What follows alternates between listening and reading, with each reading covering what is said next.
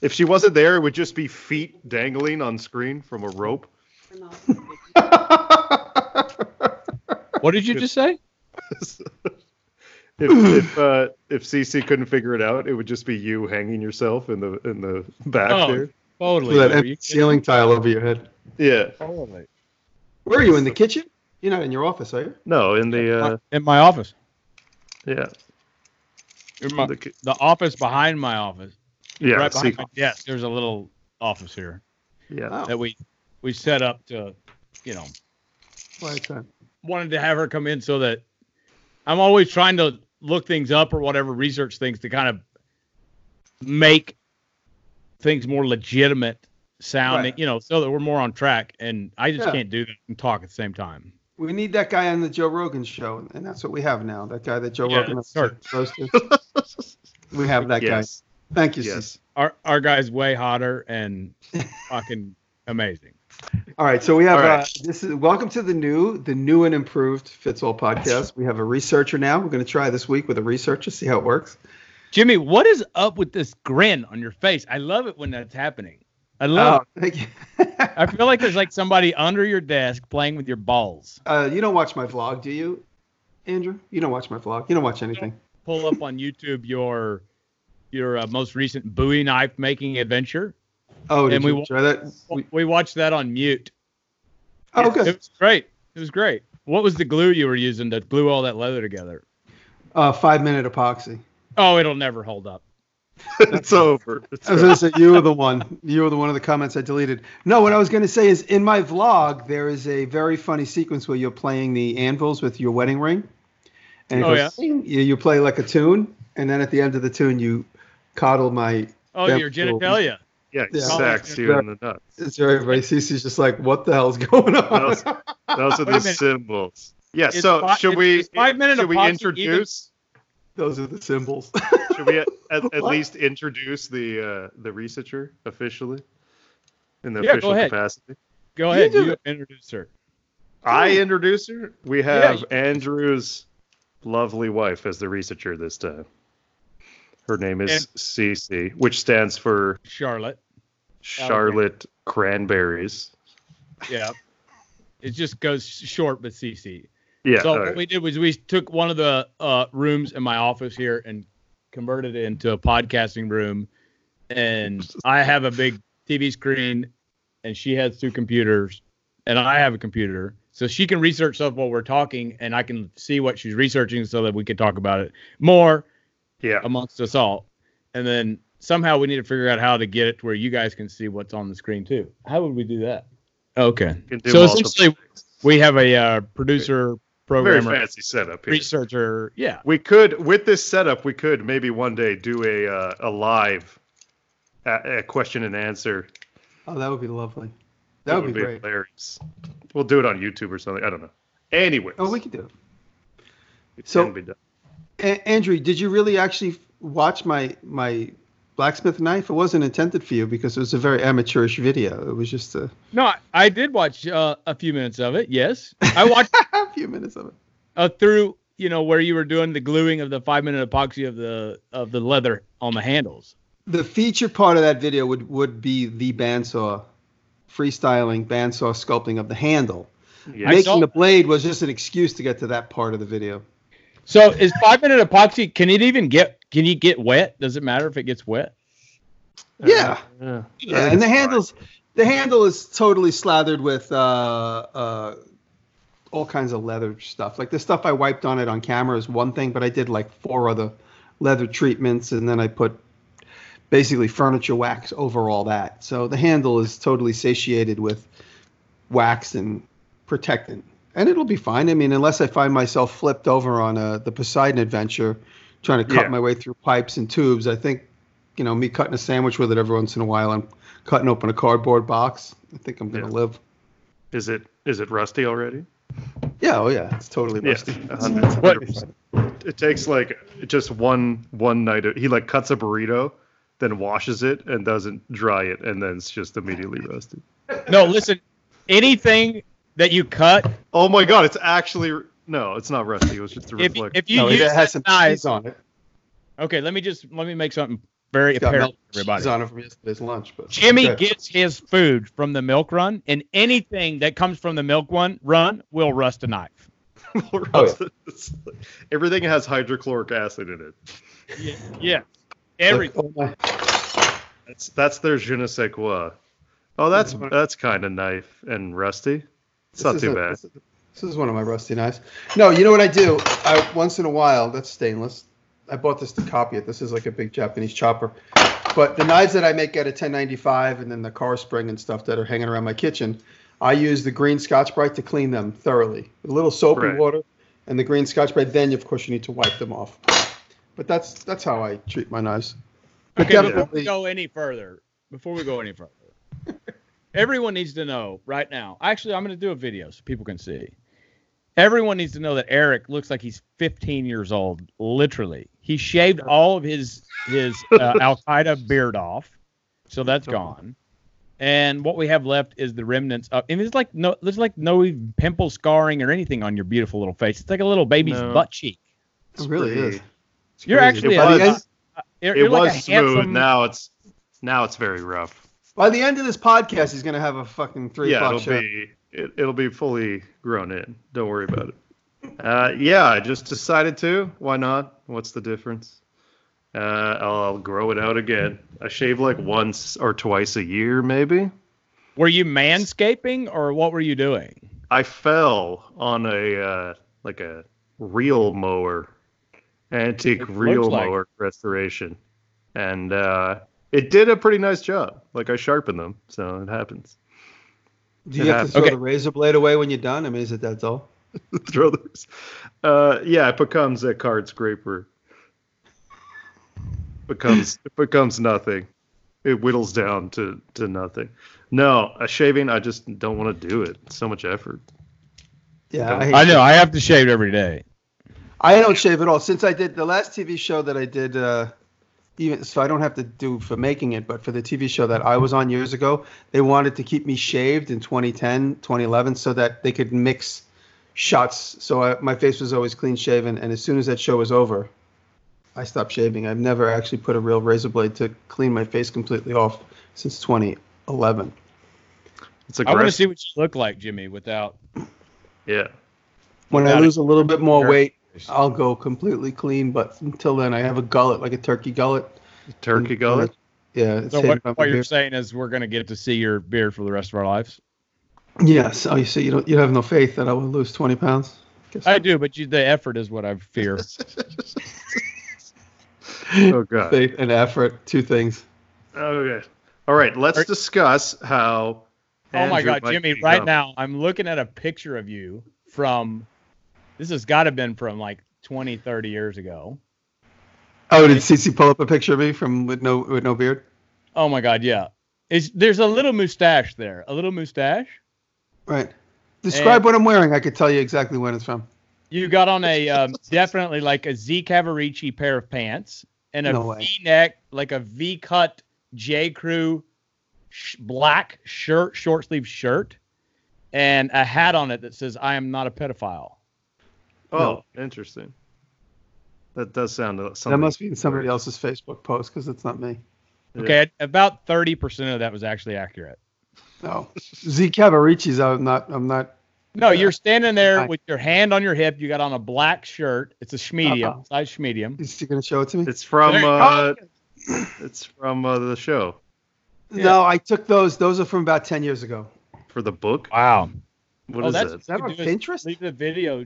That'd be cool. Yeah, Pinterest. We'll post that sensual photo on. Oh wait, none of those other guys are me. None of those other handsome guys on the right side. The super jack guys. No. This guy looks like you for sure. Yeah, that's what we'll look like by the time we get together in Atlanta. I'm working out every day. Yeah. Shall we tell Andrew? Are you 100% coming to Atlanta? I don't know. You guys want me to come, and some other people want me to come, and I just.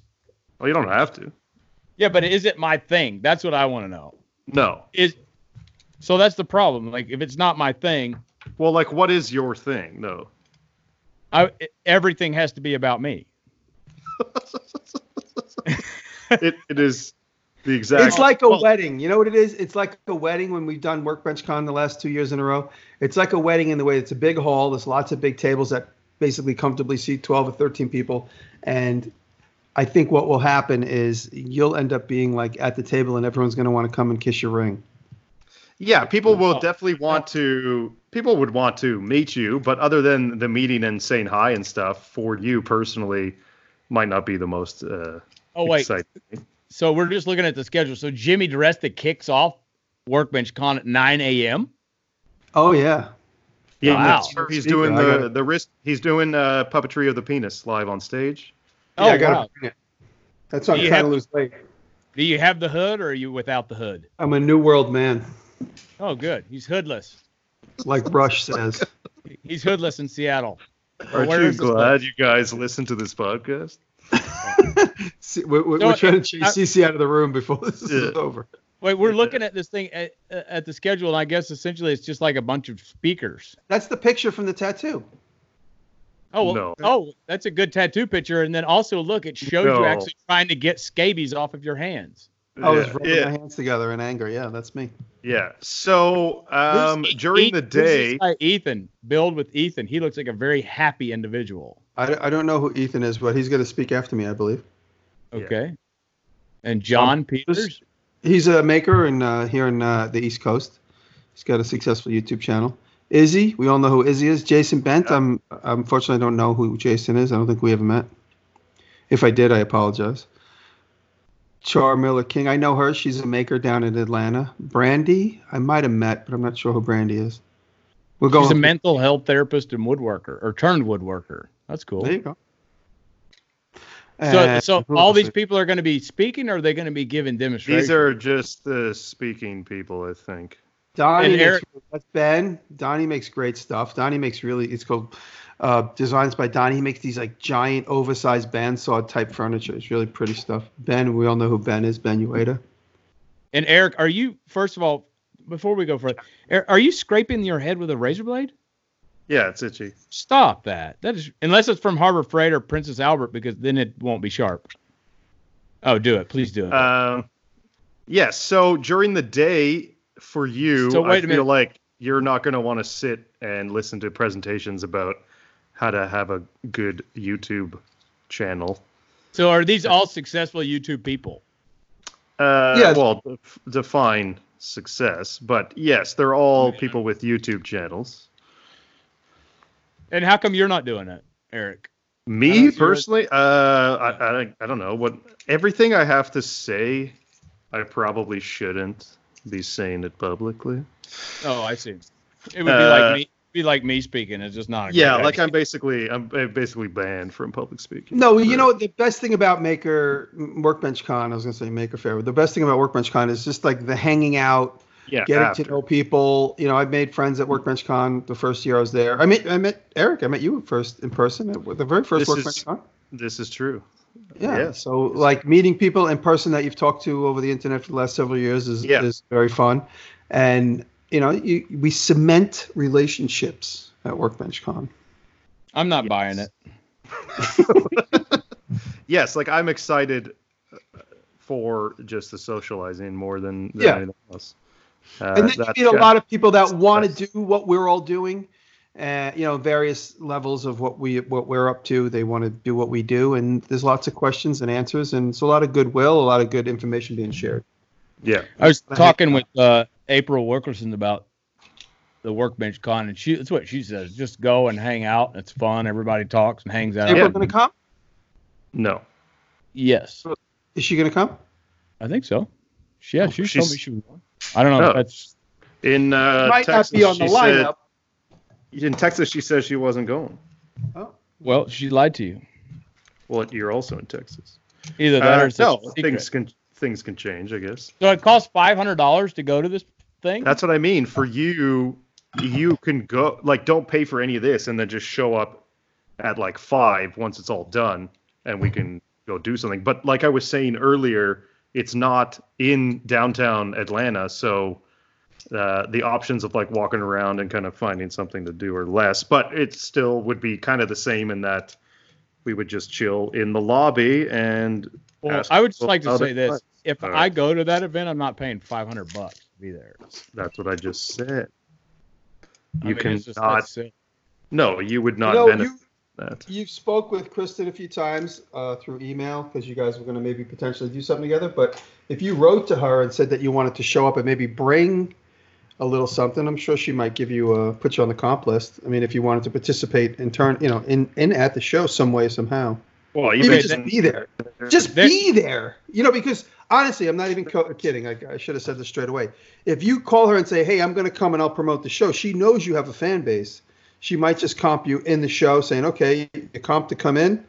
Yeah, we waive your fee. Just come and if you mention you're going to be there, people are going to want to come because you're going to be there." And that's the power of Instagram and I would like to go. I would like to meet a lot of these people and have conversations and talk and There's a lot of people I'm sure that I've sold stuff to.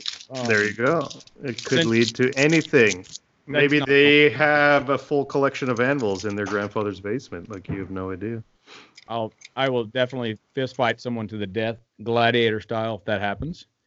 But no, I think it would be good to go there. I'm going to stir my chili. Hang on. He's going to start his chili. Guys. Stir it. It's what he said. He's got to stir the chili. So come if you would like or don't. But so herein lies the problem. Okay. Yeah. Yes, sir. The lady that runs Workbench Con and I were having conversations back and forth about me setting up this whole blacksmithing, Okay.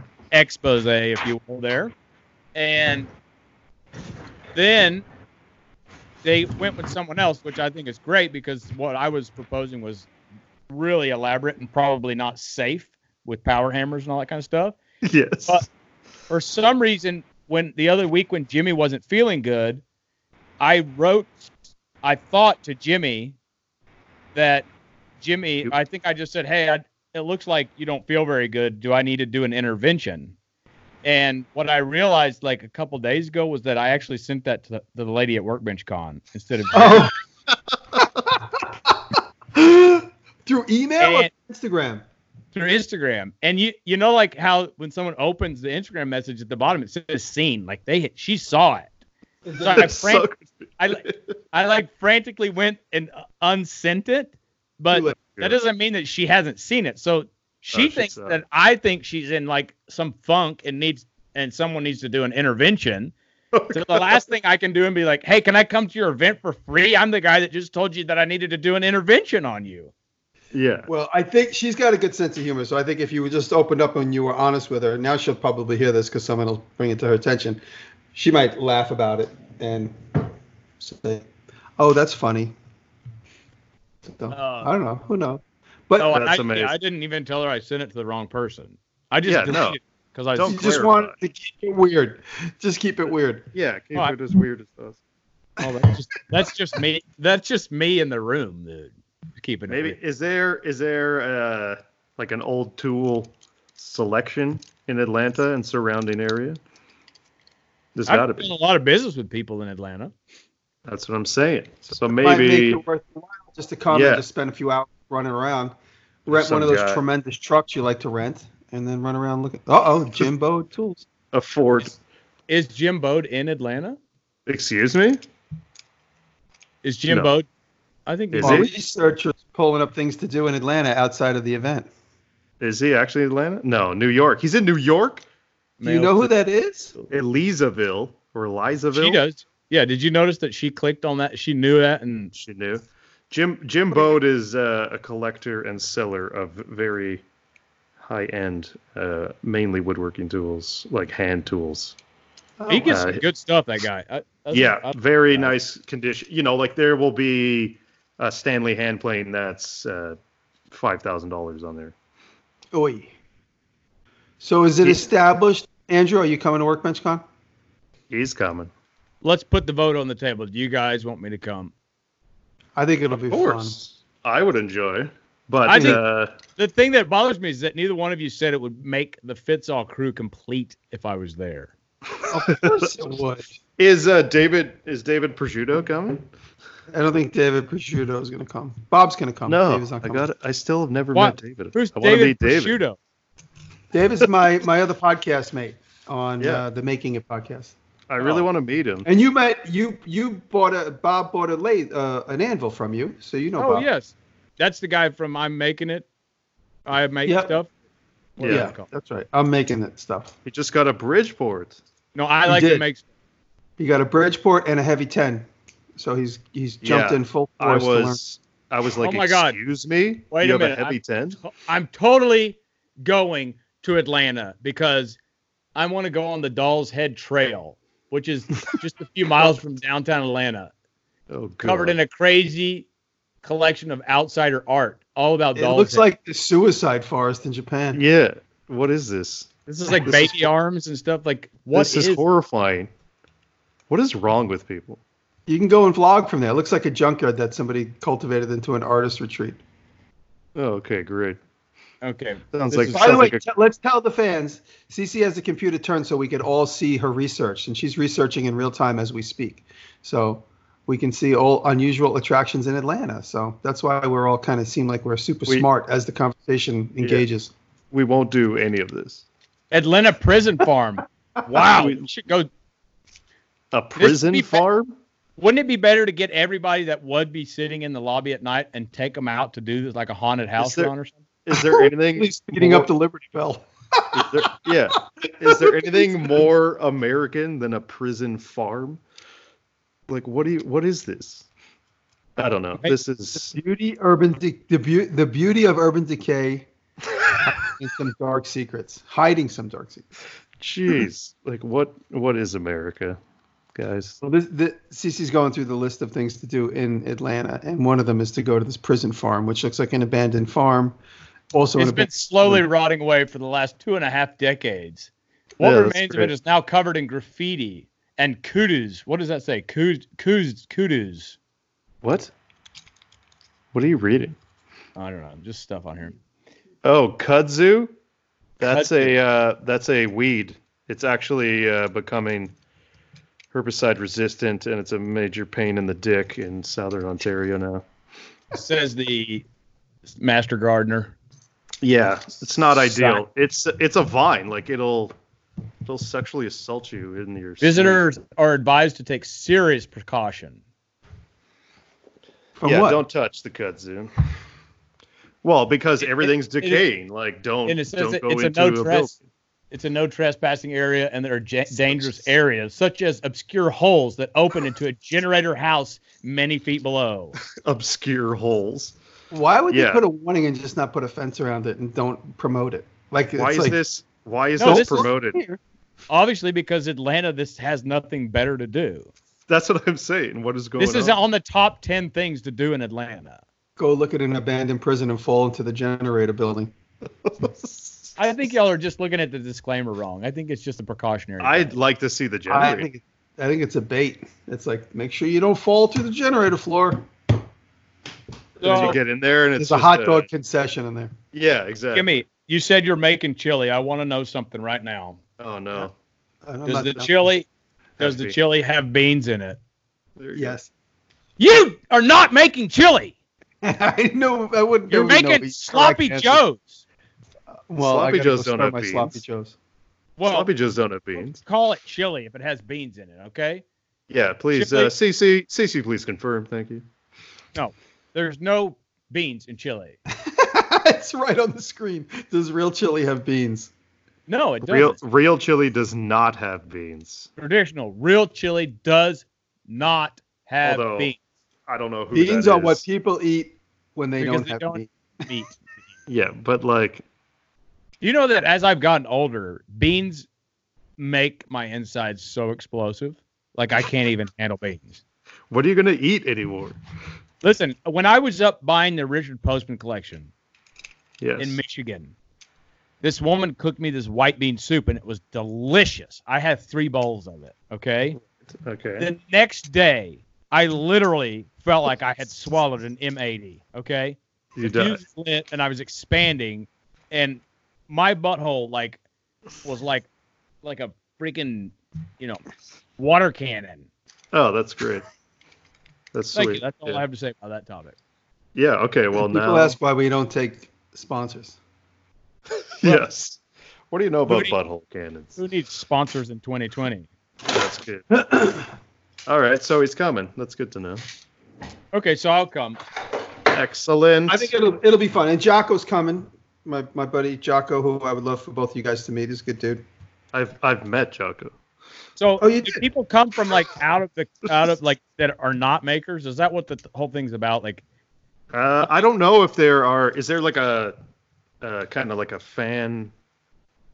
In general, people come to meet the likes of us to be able to get some inspiration and some advice on doing it themselves. That's really what Workbench Con is for. So it's a grip and grin. It's a grip and grin for people that want to be gripped. I'm going to have Purell in both pockets. Yeah. Get that for you guys. On you.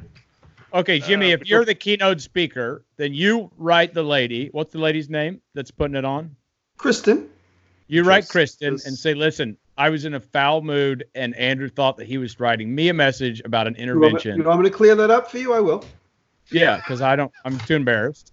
And then say as a side note that Andrew's going to come. Just say that Andrew's going to come, and I need him to have a badge, and he's not paying. Okay, and that's all. Just don't ever respond after that.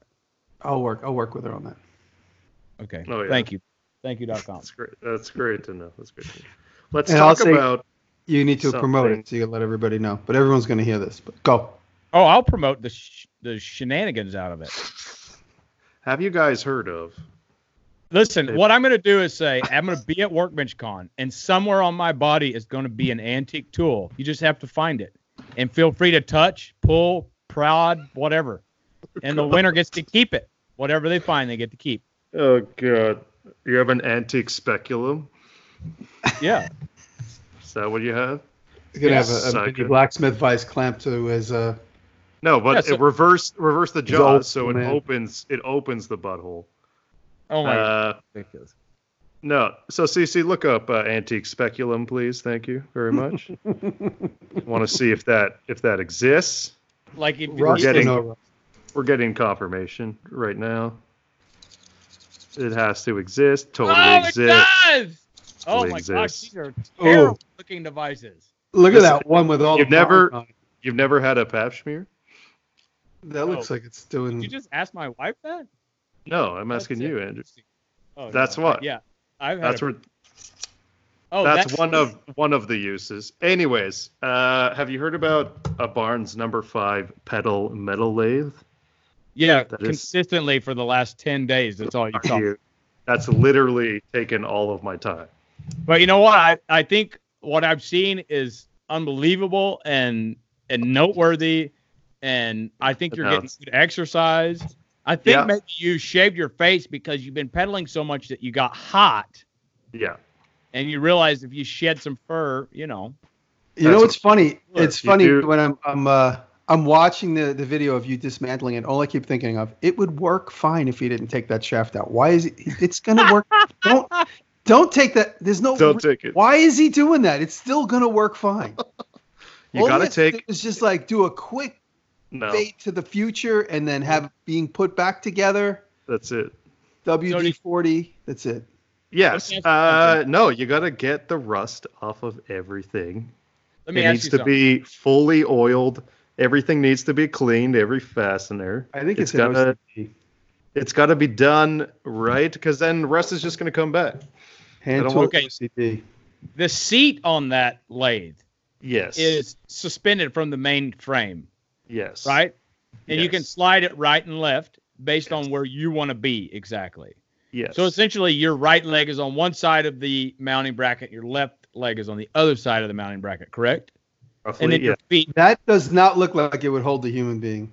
I would be afraid to sit. That's what I'm curious about. Is there a weight limit or whatever? Because you've got to be in the scales. What's the compression strength of a half-inch round stock steel? Like that's what's holding the seat up. It looks like it would flip the lathe over to you. No, but is that bracket cast? It's the bracket's cast, but all the weight is on the steel rod. That's underneath the seat. That's what carries all. Oh, there's another rod on the seat. Okay, so it's not fully suspended. It's clearly you never watched the video. I've never even logged on to YouTube. So it's got. You can see right there. A car hood. It would have like you would put the rod up to hold a car hood. But this basically, but it doesn't. Yeah, it doesn't move. But Jimmy, if you walk away from the microphone, then just keep your mouth shut. So you can kind of guess a quick size of the lathe based on the number of pedals on the pedal shaft. Like a 4.5 has 2 pedals. The 5 that I have has 3. And you can see in the photo, kind of in the right-hand side of what you're looking at, there's one that has 5 pedals. Oh, man. What does that say? Have people next to you? This one? It's just if you're doing something near the tail. That's the only reason. You could pedal it from any position. They also sold treadle versions, That's which the would one have right above that picture. But yes, this one here. Yeah, that's the treadle version. So that's just a one thing. Yeah, like it works just fine. I feel like with a proper chuck and sharper tooling and the right change gears and stuff, I could get like a nice cut and a nice finish on. Did you feel kind of like moronic or like kind of like idiotic for putting a freaking Chinese tool on that machine? That red. Oh yeah, you like that? I wanted to punch no, that's just so in bad. my. That came with the other lathe, the Logan lathe. There were some on the floor or something. Yeah, there were some high-speed steel blanks, but believe it or not, I don't even own a bench grinder. What? Yeah. What is that thing right behind you? Where?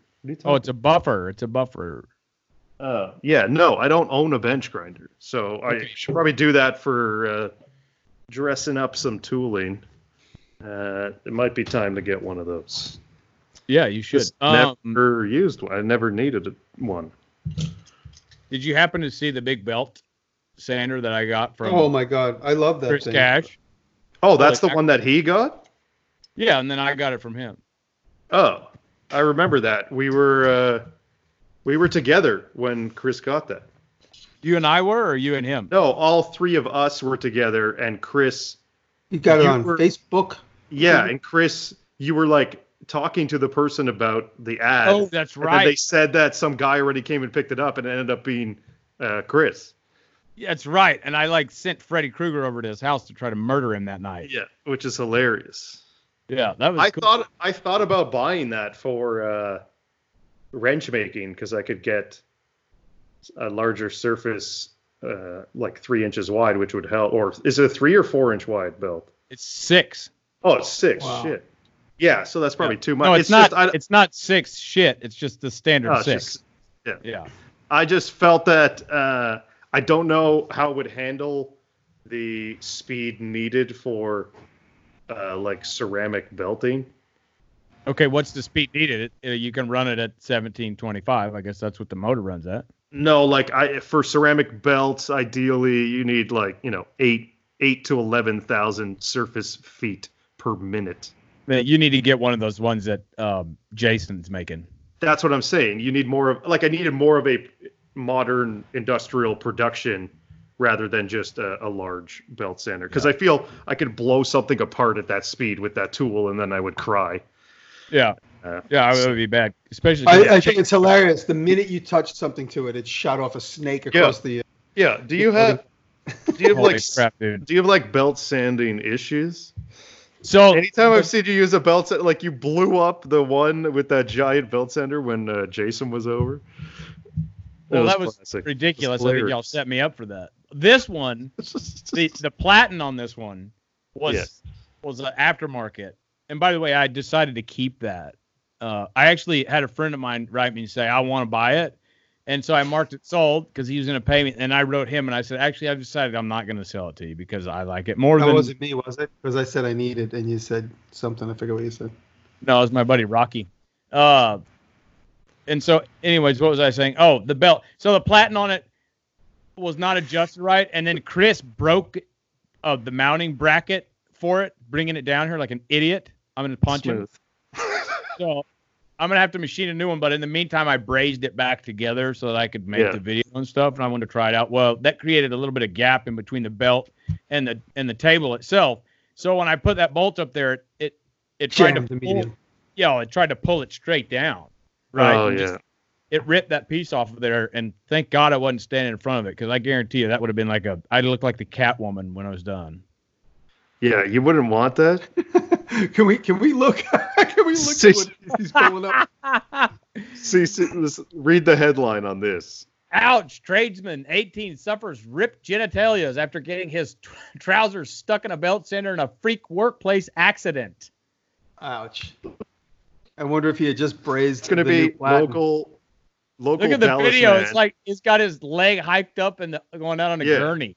Yeah, you can't even put local Dallas man destroys genitals with belt sander. Is the old school genitals. now has the smoothest genitals ever. Luckily, it was a high grit belt. Oh my God, that's like one of my fears, is getting a shop injury to the family jewels. No, yours is your hands. My hands too. I mean, I'm always protecting my midsection though. Like when you're using an angle grinder or anything, you don't want that to creep up and grab your shirt. Yes. Wait a minute, Jimmy. Last week it was your money maker. Now it's your jewels and your hands. Everything. Who wants to get their skin snarled up in a 4.5 inch angle grinder? I mean, that's Jimmy. How much do you have your entire body insured for? Come on, be honest. Nothing. I'm not like that guy from Happy Days. His hands are insured with the FBI. You should do that. You don't have your body insured. Oh, I have $500,000 life insurance, but I'm not going to be around to spend it. Do you hate everyone that loves you? $500,000? $500,000? It's just to cover the cost of the house. I got that years ago before I had anybody that lived with me. Okay, Jimmy, the reason why I say that is you hate everyone that loves you is because your insurance policy should be substantially more. I know that just from being. Nobody relies on me. I don't have any kids. I mean, Taylor can buy dog food if I'm gone. That's true. House is nearly paid for. All right. When you die, who gets all your stuff? If you died tomorrow, who gets your stuff? It's me. Taylor does. Jimmy already told me it's me.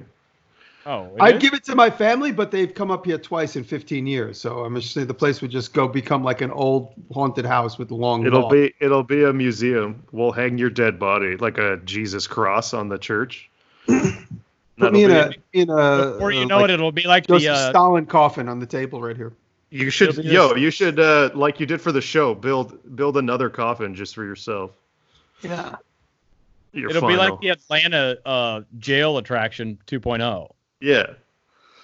Come to East. You guys remember my living room that has the pellet stove? It's kind of the dining room.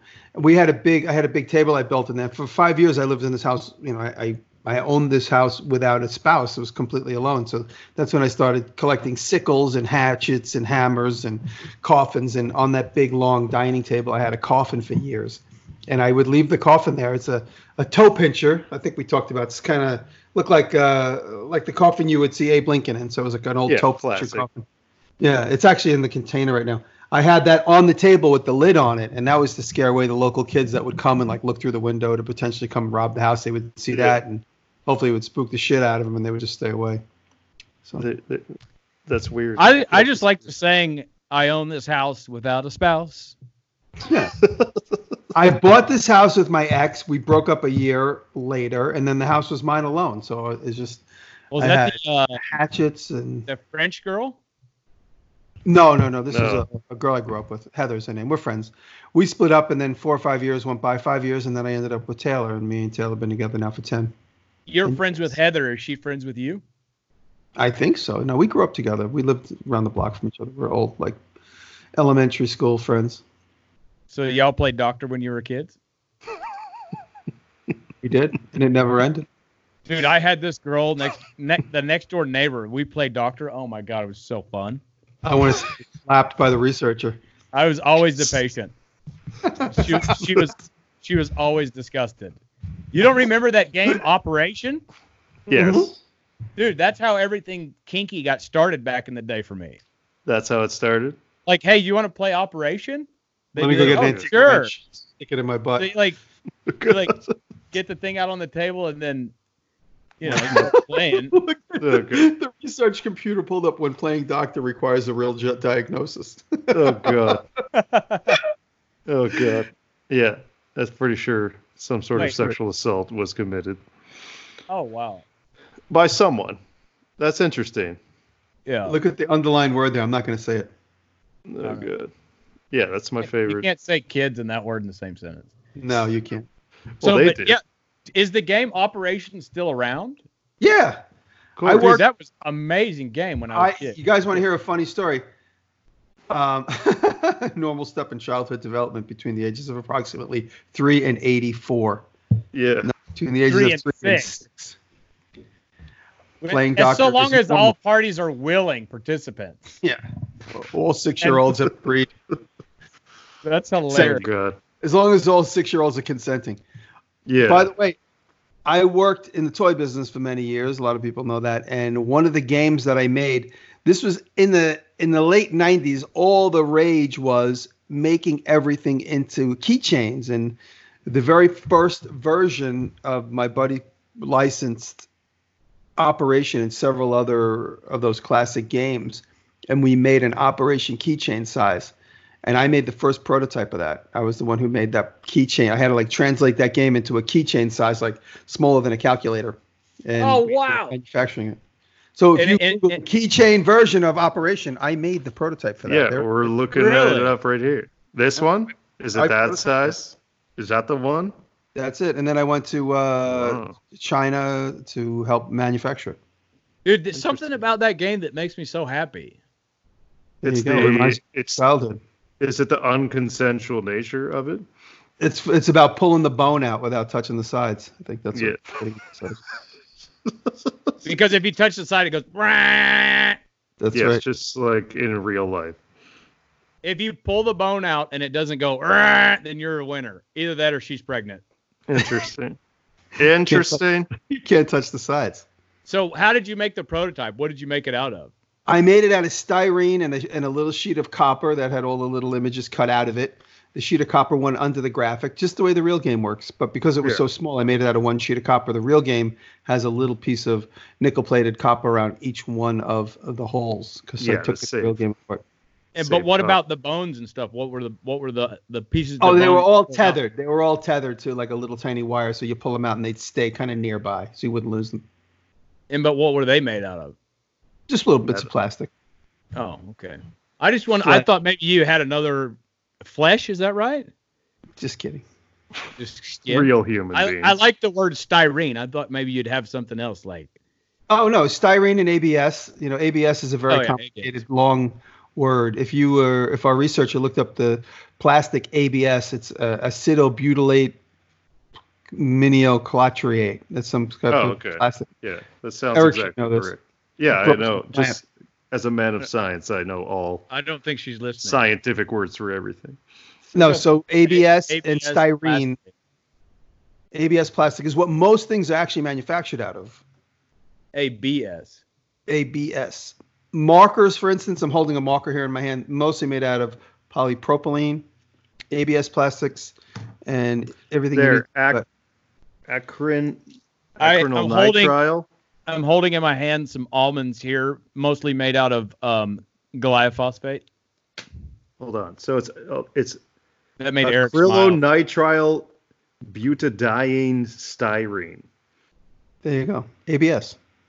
For short. Interesting. I'm actually dealing with. Did you guys see that Bakelite that I found?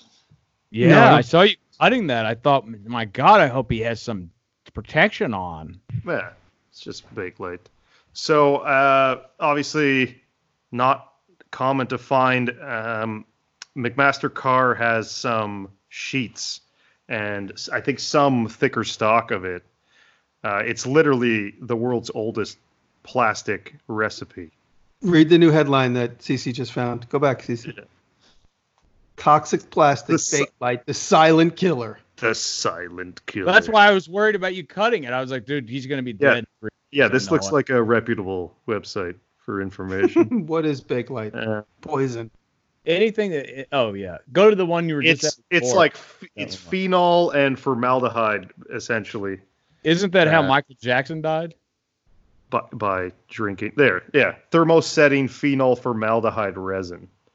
So it sets by heat. You have to bake it, obviously, hence the name. And it's just original, and I need to use it. Disposing of here, go back down just a little bit. Go up, yeah. Disposing of Bakelite is extremely hazardous to the environment. It contains asbestos. Does it though? Okay. Oh, now you're worried about that? Yeah, look. No, because modern. After you cut it. No, modern. I'm sure modern Bakelite's fine. Plus, I always wear dust masks. Of course, because they don't make any poisonous stuff anymore. Eric, did you shave your face or did the hair fall out? Just be honest. If the hair fell out on its own, it's because the Bakelite resin got to you. It got to me good. No, I forget what they called it. Garolite. That's what it's on McMaster car as. Is just Garolite. Which is I don't know the exact difference. When I was watching you're cutting that, I didn't have the volume on. So what were you doing with it exactly? I just gotta cut a hole in it. There's a million ways I could have done it, I guess. No, but what was the end result? What was in reasoning for that? What are you doing with it? Oh, I'm washer or I'm remaking. Shoot. I'm remaking this. This is a part off a 1920s like Model T battery charger. Oh. And did you need Bakelite, or you just go for this is Bakelite, original Bakelite, which I have not been sanding. So, wait, I thought Model Ts had buzz boxes back then. They don't have batteries. I guess maybe for something else.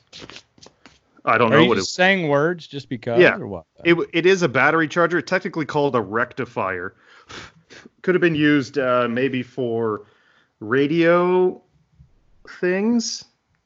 I'm not exactly sure. But it's very weird. I haven't been able to find the patent on it. There aren't a lot of examples of it online, and it's driving me absolutely nuts because it just looks so freaking old. You got to get with like a Model T car club. You got to find like these guys out of Fossils that are still trading and arguing over these parts. I'm friends with all the younger generation doesn't care about these anymore. Actually, I have a Model T ignition guide pamphlet that I got the other day. Yeah. Ephemera. It's a piece of ephemera. Right. What is ephemera? Thank you very much. Ephemera is like literature. Yes.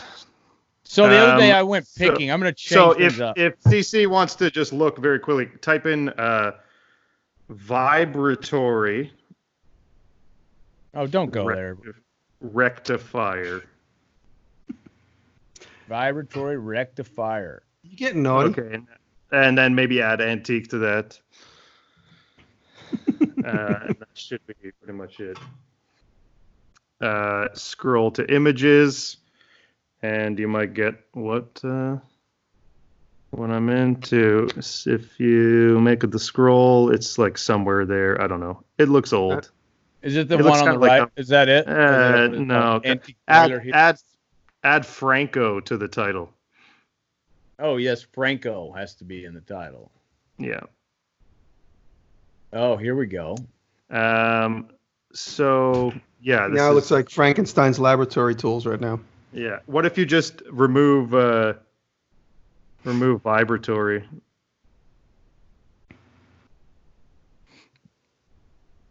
Nah, it's still not coming up. Anyways, I'll post pictures on Instagram for everyone. It's very old. The coil's fully exposed. It doesn't make sense on how it works, but it definitely charges 6-volt batteries. Is it meant to be charged by the car, or be like is it like a storage unit, like a no? It's current like your jumper box. External battery charger. So it's like a current jumper box that you might get from Harbor Freight. Yes, and I think we might have talked about this before, but a rectifier would be converting AC to DC power, right? so instead of alternating current, you have that direct current that you need for 6-volt battery charging. And it does that by mechanically vibrating like a piece of copper in between contacts. And you dial in the vibratory frequency to the frequency of the electrical grid, which is 60 hertz. And then it will negate out part of the wave to make it direct current. Oh my God! Thank God for modern technology. It's before vacuum tubes, and I'm sure it was before there was an LCD screen telling you, or oh yeah. It's just seriously LED screen telling you what was happening. Yeah, it's pre-vacuum tube technology. Like it is next level. It's very interesting. It's next level in the beginning of levels. Yeah, this was like level 1, right? It's interesting.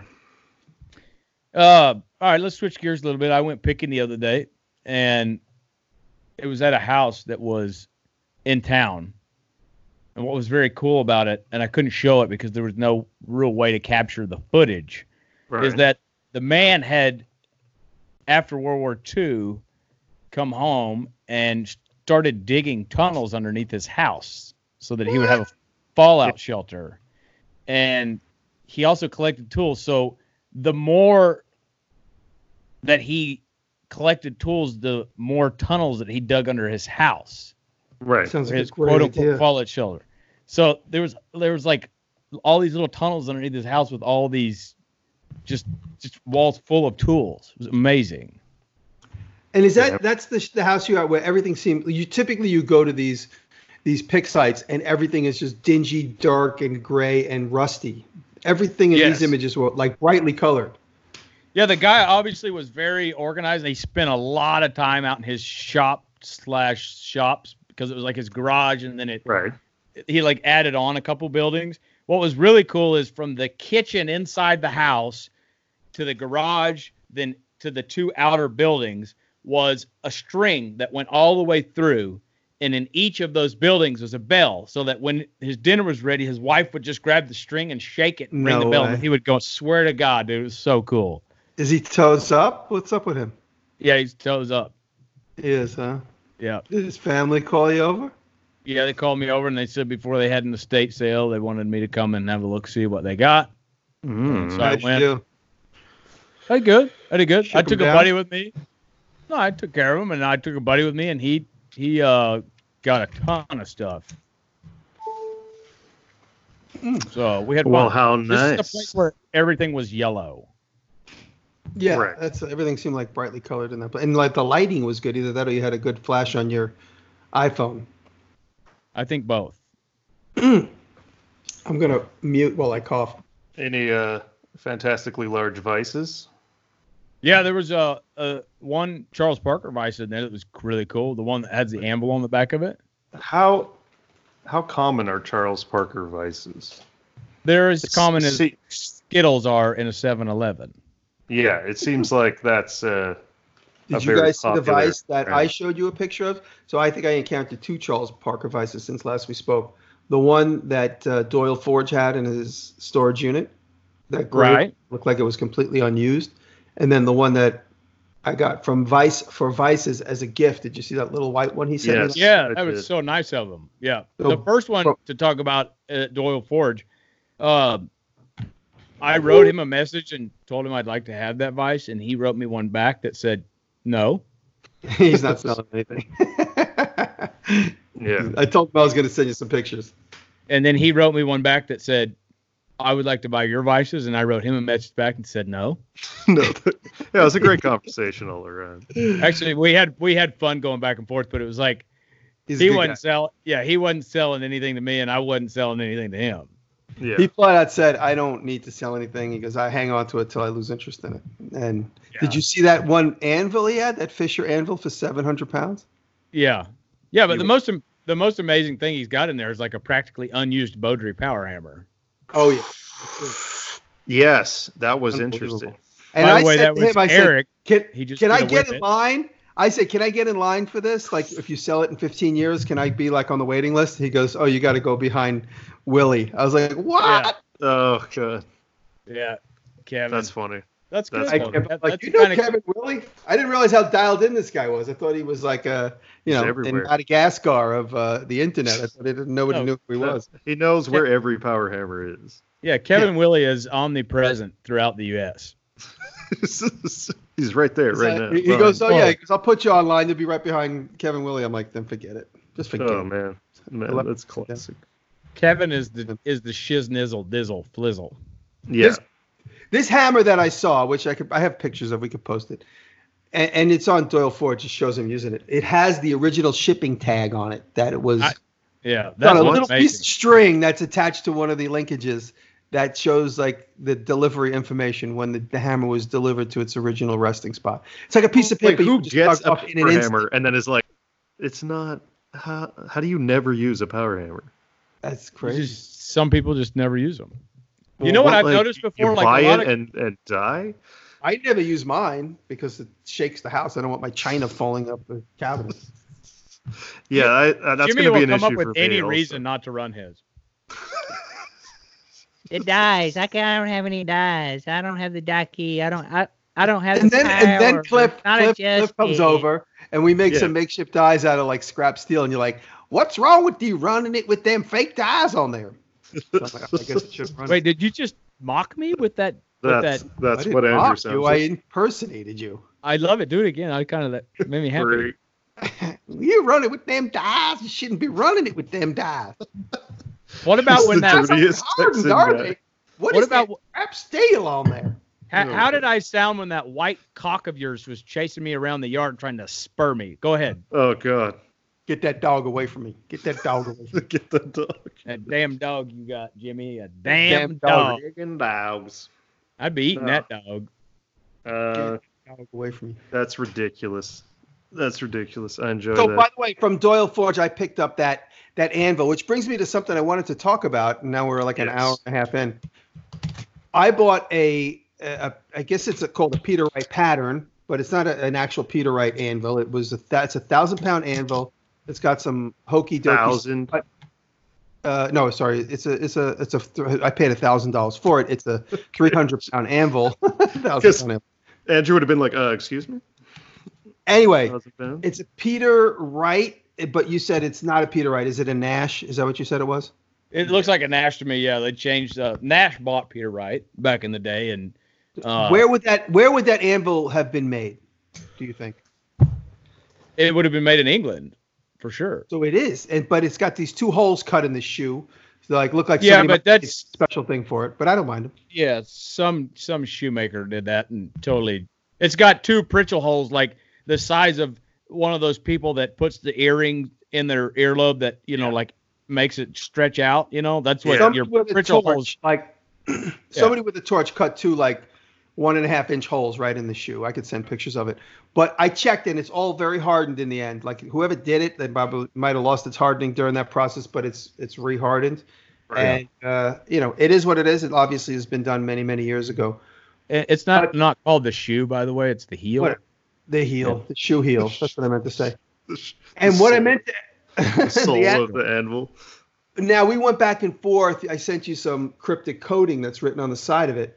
And you knew right away that meant 300 pounds. Why wouldn't they just say like 5 stone, like 5S if stone was a thing? Why do anvils have this cryptic weighting thing on it? Why stone weight? I don't have the answer for that. I just know how to equate stone weight. Is that what it is? Is that what you're looking at, the English stone weight, and you know that those numbers mean that? It's definitely English. Yeah, so 100 weight. When did that come about? Cece, please. I'll just explain it to people verbally, and then if they want to write it down or whatever, they can figure it out. Wait, I want to say on the side of my anvil, there's 3 numbers, and they're spaced about 4 inches apart, so they don't look like they sequentially read 2, 15, 6, whatever the hell it says. Right. I wrote you the numbers. I mean, if you're willing to pull them up, but so those numbers are a code. That's correct. They're okay. code. So code equates here's the code. It started in the 1300s in medieval England. Jesus. So this is well before the metric system was created. But I don't know why 100 weight wasn't 100 pounds. It was 112 pounds was 100 weight. But why? So did pounds exist in the 1300s?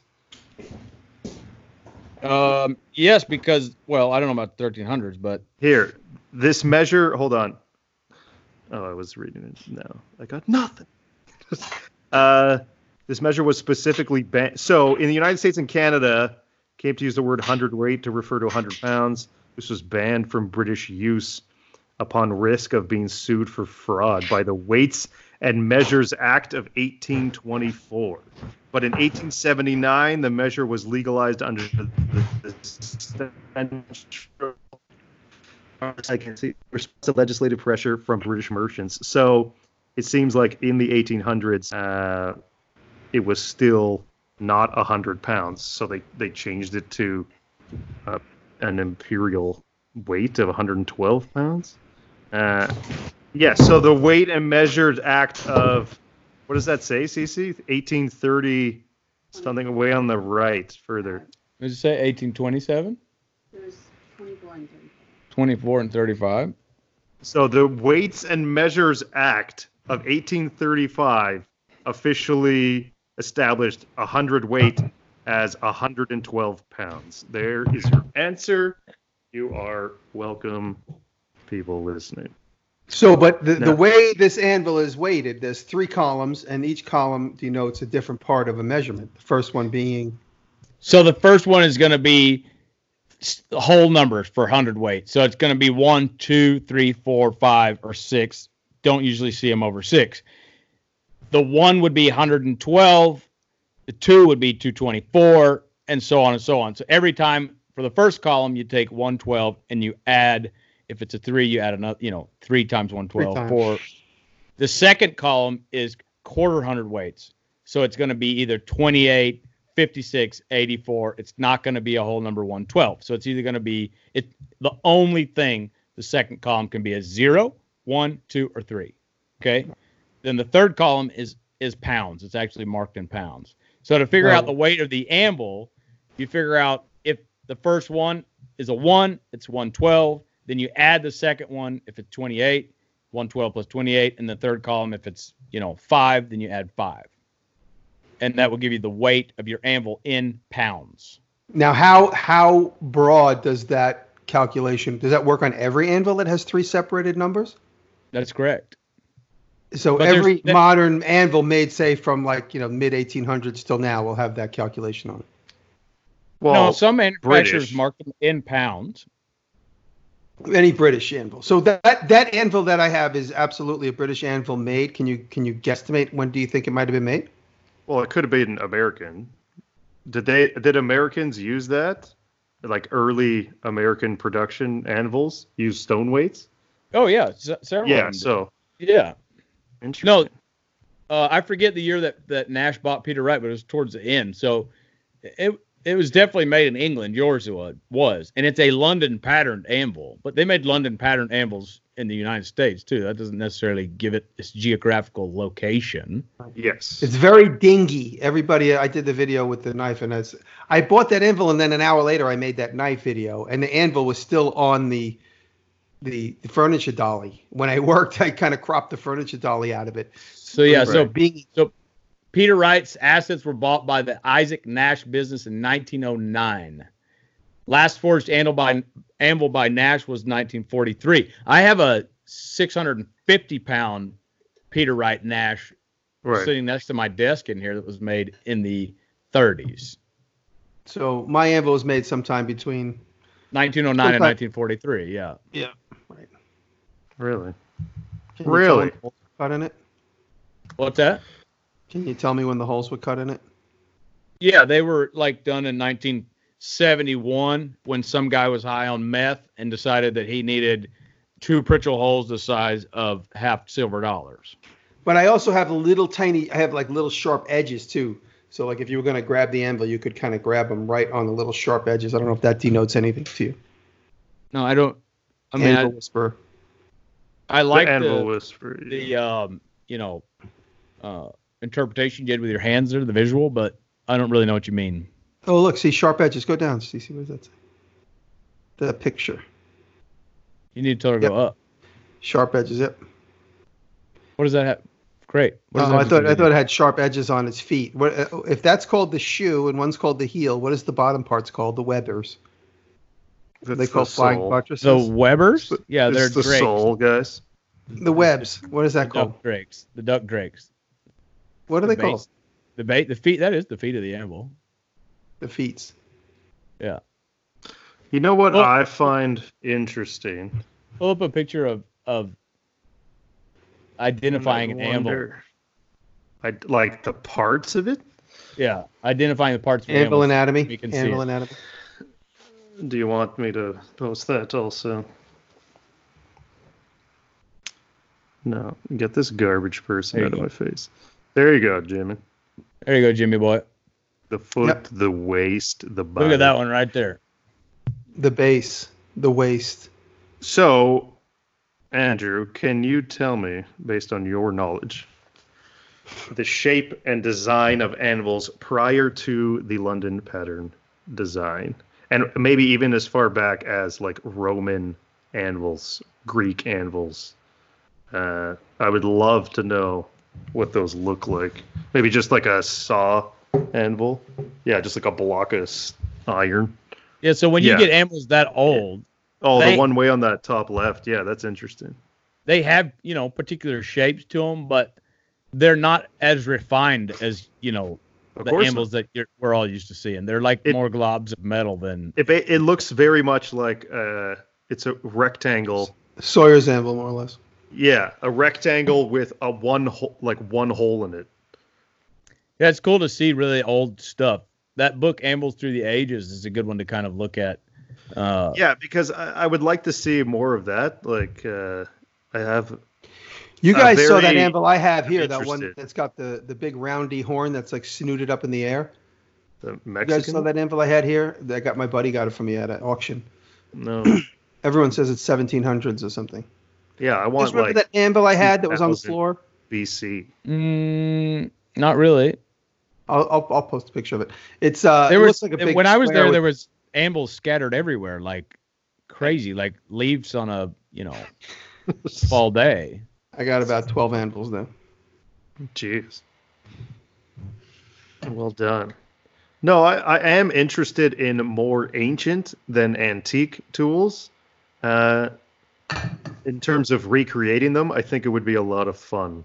Yeah, but when you get into the ancient stuff, you're talking about more one-off type usage or more one-off I just want to rather than recreate. mass-produced. Yeah, I just want to recreate it once. Like I like that thing with click spring and that hand plane that we're still talking about. Yeah. That Roman hand plane. I think it'd be Oh, yeah. incredibly cool to do a Roman anvil. It's very simple and it's not as complicated. It just would be neat. Oh yeah. What is the earliest anvil known to man? It's it's got to Meteorite. be copper, a copper, or maybe bronze.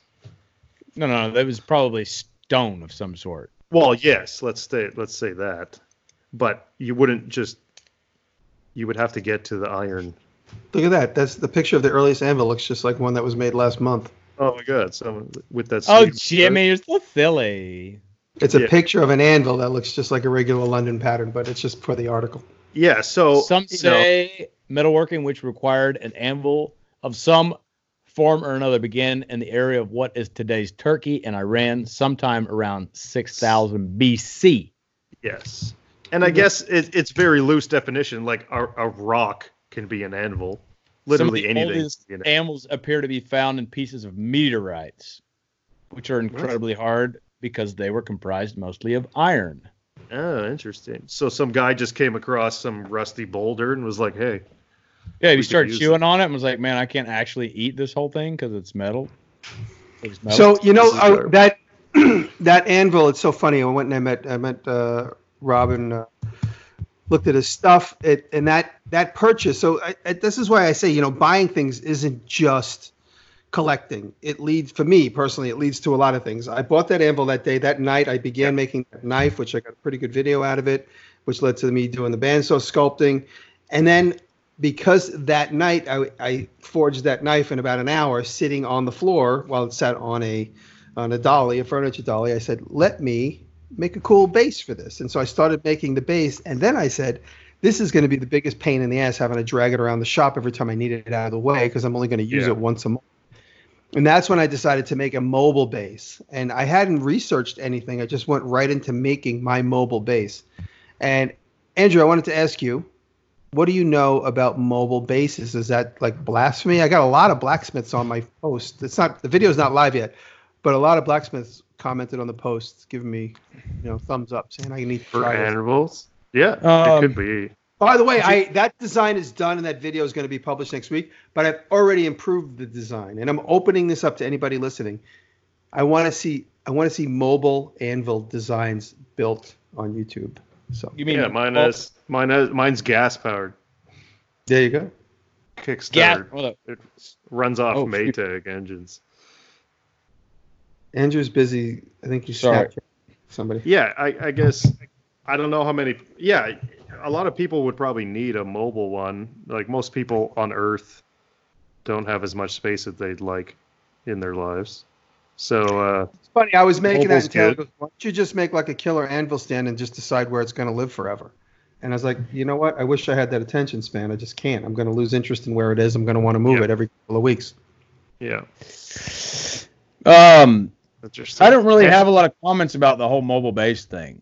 I think it's kind of ridiculous. I think what you made is amazing, but I think if you're going to use your anvil, use it where it sits, and then that's all. Yes, but there's also people like doing forging in their garage, and then they roll the car out and roll the anvils out. Okay, in that situation, what Jimmy made is like priceless. That's what I'm saying. That would probably be more common than otherwise. At least somebody starting out. I think if you marketed that, Jimmy, you would probably do really well with it. Well, I have a better version of that idea, which is much simpler, much more practical. I'm going to. That being said, I made that anvil stand. That video is going to go live probably next Thursday. But I'm also going to make. I'll wait a couple videos. I'm going to make a mobile anvil stand for the 700-pound. Big one. Oh, which is one little lever, and then all of a sudden, I'm on wheels. I came up with a much more mechanically advanced. Much simpler mechanical advantage of how to pick up a 700-pound anvil. So I'm going to do that. Because right now that anvil is right smack in the doorway, and it ain't moving unless 7 people are there. Yeah. Your big one. Yeah. Yeah, but let's just be honest. Like a 700-pound anvil, Jimmy, you're not going to be moving it a lot, right? Like in the grand scheme of things. Well, in his workshop, he's got classes coming in and out. I got to do it just because I thought of it, though. That's the other thing. Oh, I like it. It's good content creating. But if you look at the mechanical figuring out was kind of tough, but I got it. Go ahead. Like traditionally, anvils don't go on mobile bases, I guess is where I would. But since we're in a modern, time of evolution, I like what you're doing. But I also want to clarify for those that haven't seen this post or people that don't follow me on Instagram, the mobile base is a solid chunk of material that you would put any anvil on. The wheels come into play. When you put it where you want, the wheels go completely out of play. You're never hammering on any wheel axles. Right. The wheels lift the whole entire stand up a half inch. You roll it to where you want, and then it removes the weight off of the wheels completely. So it's just with a flip. It's actually really smart. It's really smart. If it was even heavier of a base, now you like me. It'd be even better. No, it's not that I don't like you. It's just I'm such a traditionalist. Like I can't believe that I see an anvil on a mobile base like it's supposed to be in a blacksmith shop on a dirt floor, and you don't move it, you don't touch it, you use it to work with. And then you got this yuppie son of a bitch guy up in East Durham, New York, that's got it on wheels that came from Princess Albert, and it's like, oh my God, what are we doing?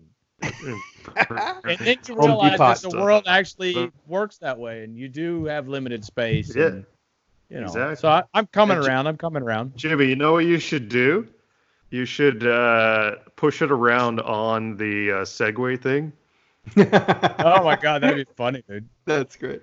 Or like Okay. you're just riding back and forth, pushing the anvil around That's the what I'm shop. gonna do. I haven't done the beauty shots yet. I'm gonna do that for You sure. gotta do it. Or can it? No, you couldn't put the anvil on Anvil that. Segway. That'd be cool. That'd be I crazy. saw That a would be video funny. the other day of some kids practicing roping their cow dummy on a Segway. It was hilarious. Oh, interesting. Andrew, I have a anvil question of yours. Yeah. Okay. What? I was thinking about it since we're talking about Roman anvils. What's the oldest anvil you think you have? Probably that one that came out of the Tim Chris collection, that 16th century one that I showed the other day. Yeah. Interesting. That I showed it on Instagram the other day. Oh, there's a good Roman one. That's 200 AD. Yeah, like that's what I need. 16th century. Yeah, that's probably. I don't think I It's have. really not anything- that old in the grand scheme of things. No, the most. This one we're looking at online looks just like a big chunk of metal. Looks like a square elephant's foot upside down Yeah. with the wider Yeah. part being at the top. For me, like, what is the prime tool zone? I'm gonna say pre World War II and like post 1850, basically 1850 to 1950. The Industrial Revolution. Yeah, basically. like that's Post Civil War. what I Industrial want. Revolution. I just want that. Anything from that time. What you want to do is go and research all the patents from that time and find the most obscure patents that were applied for, or Oh, whatever, right. and get those tools or recreate The those best, tools. the coolest tools from that era are the barrel making tools, because barrels were basically cartons. Everything was shipped in a barrel, and all Yeah. those barrel making tools all got melted down for the wars, because barrels kind of went out of Yeah. fashion. They only That's the use them crazy for whiskey business. But the craziest tools for making staves, splitting them, crunching them, sanding the top, making the wow. Yeah, everything. Everyone's Sorry, making a just- stink face. What's the stink face for? Just CC's. My wife pulled up some grotesquely overweight person on the thing, and I was like, I think it was a blurb or something. I don't know. I didn't. It wasn't that she pulled it up, but it was just on the screen. I was like, what the hell is that? So, I forgot. What I Yeah, was talking that's just the prime. That's the prime tool zone. Really, that's all I want. Okay. I would love the patents. What I would also love to know is, essentially, who was the artist or what was the basis for all of the patent drawings, because they are also very similar in look. Right? Yeah. What is that? What? And I've looked and I think read it was a little just bit a, on that. It's just. I online, think and it's there's just not much. a fashion of education. I'm sure there was an apprenticeship for leading into technical drawing, and Yeah. technical drawing was all done with pen and ink. You know those ink pens that look like a little. You could dial in the width of the tip. That's how I wide thought you they could were like drag an ink line. porcupine fountain quills. pen. Were they not porcupine quills and stuff like that? Quill. Yeah, but at some point maybe. It was just they're all so very similar, and the styling is really nice. I'd love to know what influenced that, other than maybe just that's what it was at the time. Like you were saying. If you had to get a patent tattooed on your face, which one would it be? Okay. Let me. I can comment on this. When I released the video remaking that twisted handle wrench, that Yeah. patent, there were a bunch of comments. I said at the end of the video, let me know if you have any other patents you want me to check out. And people started sending me the most ridiculous patents of all time.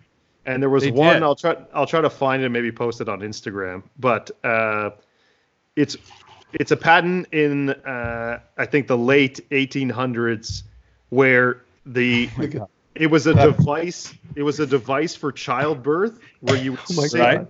the lady would sit at the end of like a long shaft or something. They'd sit down, and it looks exactly like a G-force tester, but with her legs God. pointed outwards. Oh my God! It forces the baby out. And it would centripetal force would pull the baby or push the baby out. Are or you help serious? Assist. So you're Meanwhile- saying that's the one you would tattoo on your face? That's just the best one. Meanwhile, I've ever seen. Cece's showing all these patent drawings as tattoos. If you guys Google that, you'd see the most incredible tattoos. those are really, that's This impressive. is pretty cool It would stuff. be What neat. is that one Yeah. right there? What is that? That looks That's- like a turbine. That's probably the one. A motor winding? Oh, it's the Tesla patent of an electric magnetic motor, the original. On a guy's forearm. Let's look for the patent drawing of my face on that guy's arm in Czechoslovakia. Is there people that have tattoos of? Was that a real thing you sent the other day, Jimmy?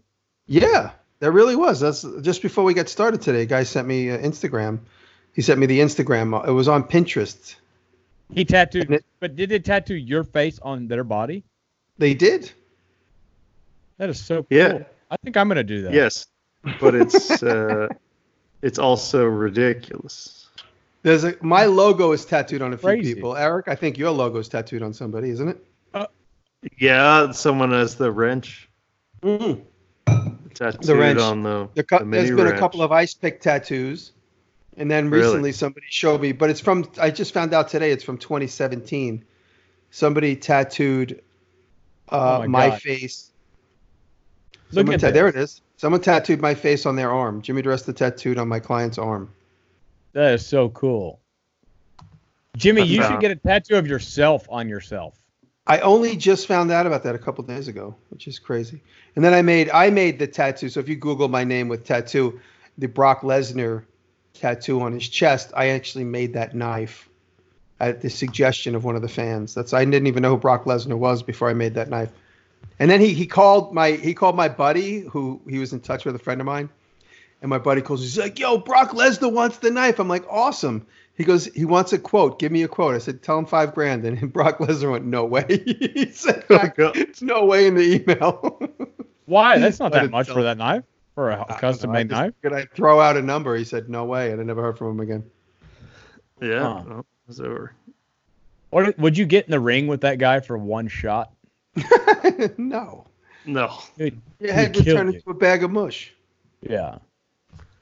Yeah. Well, our bodies are like Jello, anyways. I mean, really, the grand scheme of things. Your head would look like a squished grape when he was done with you. Kind of Yeah. jello-y. If he gave All you a right. head scissor, your eyeballs would pop out. I sent What, you the link for the. I'm not typing the Child. link there.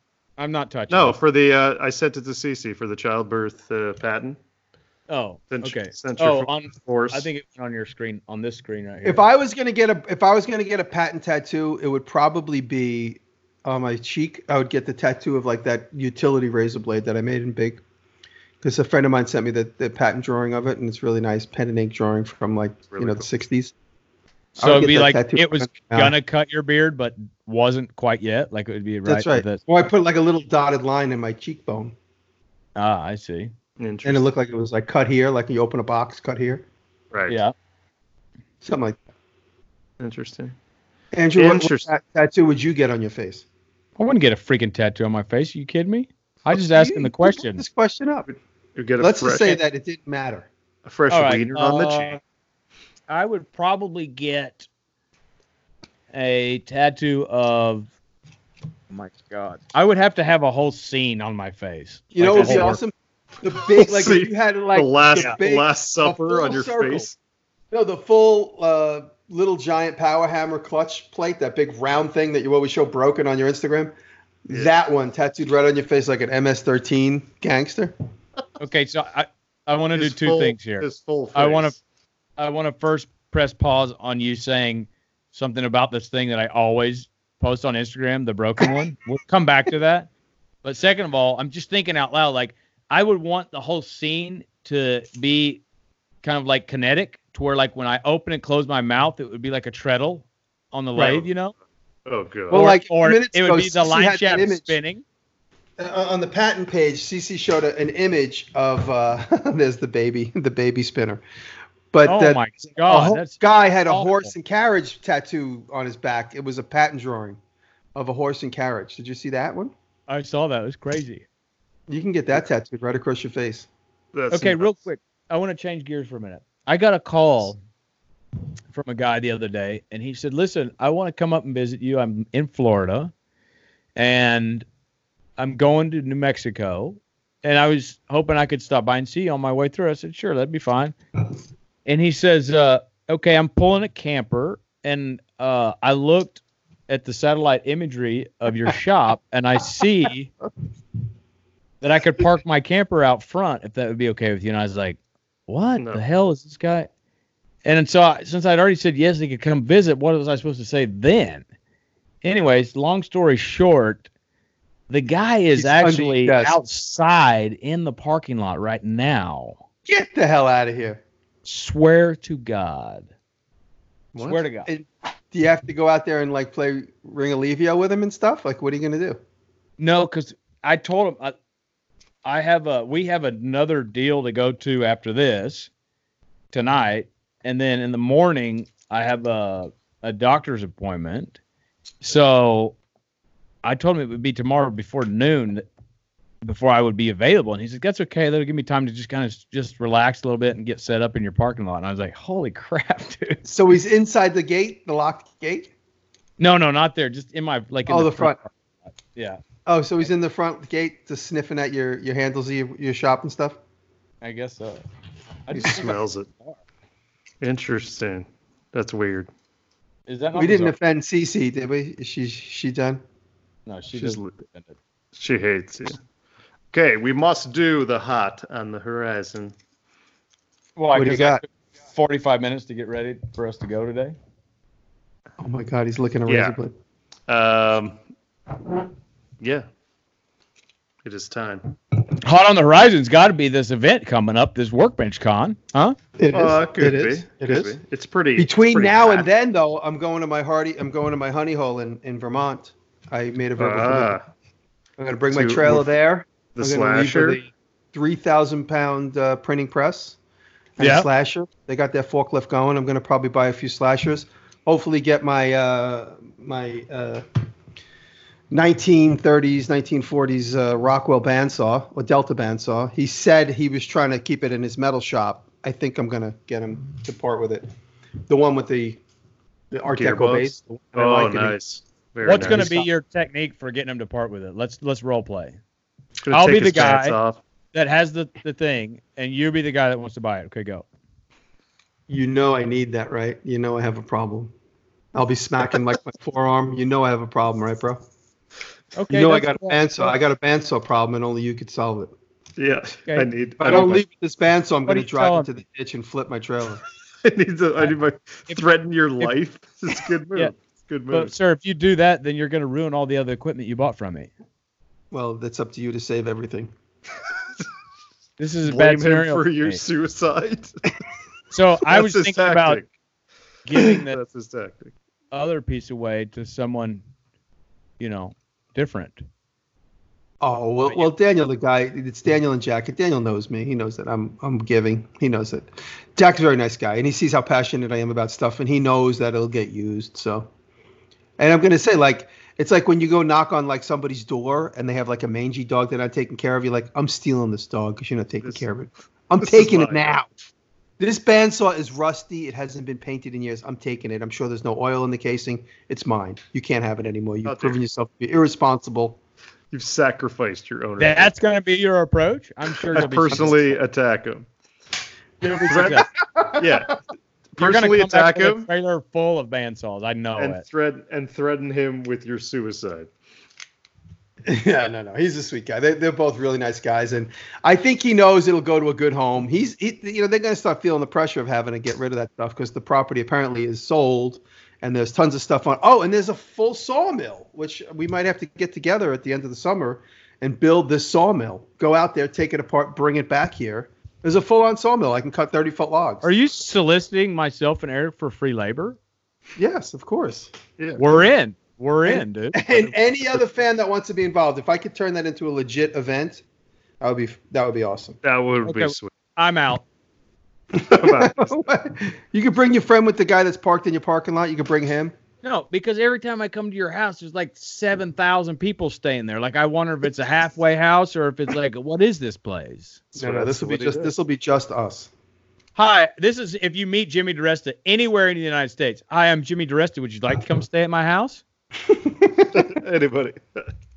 That's how he's opening his speech at Workbench Con. You're all invited. Be like, to my I'll stay up all night After until party. I'll go to bed, just to make sure that my house doesn't burn down. Oh, Yeah, exactly. I'll stare at everybody through my Ring cameras. I got a Ring camera in every corner of the house now. Another question. Would either of you like to attend a machine scraping class?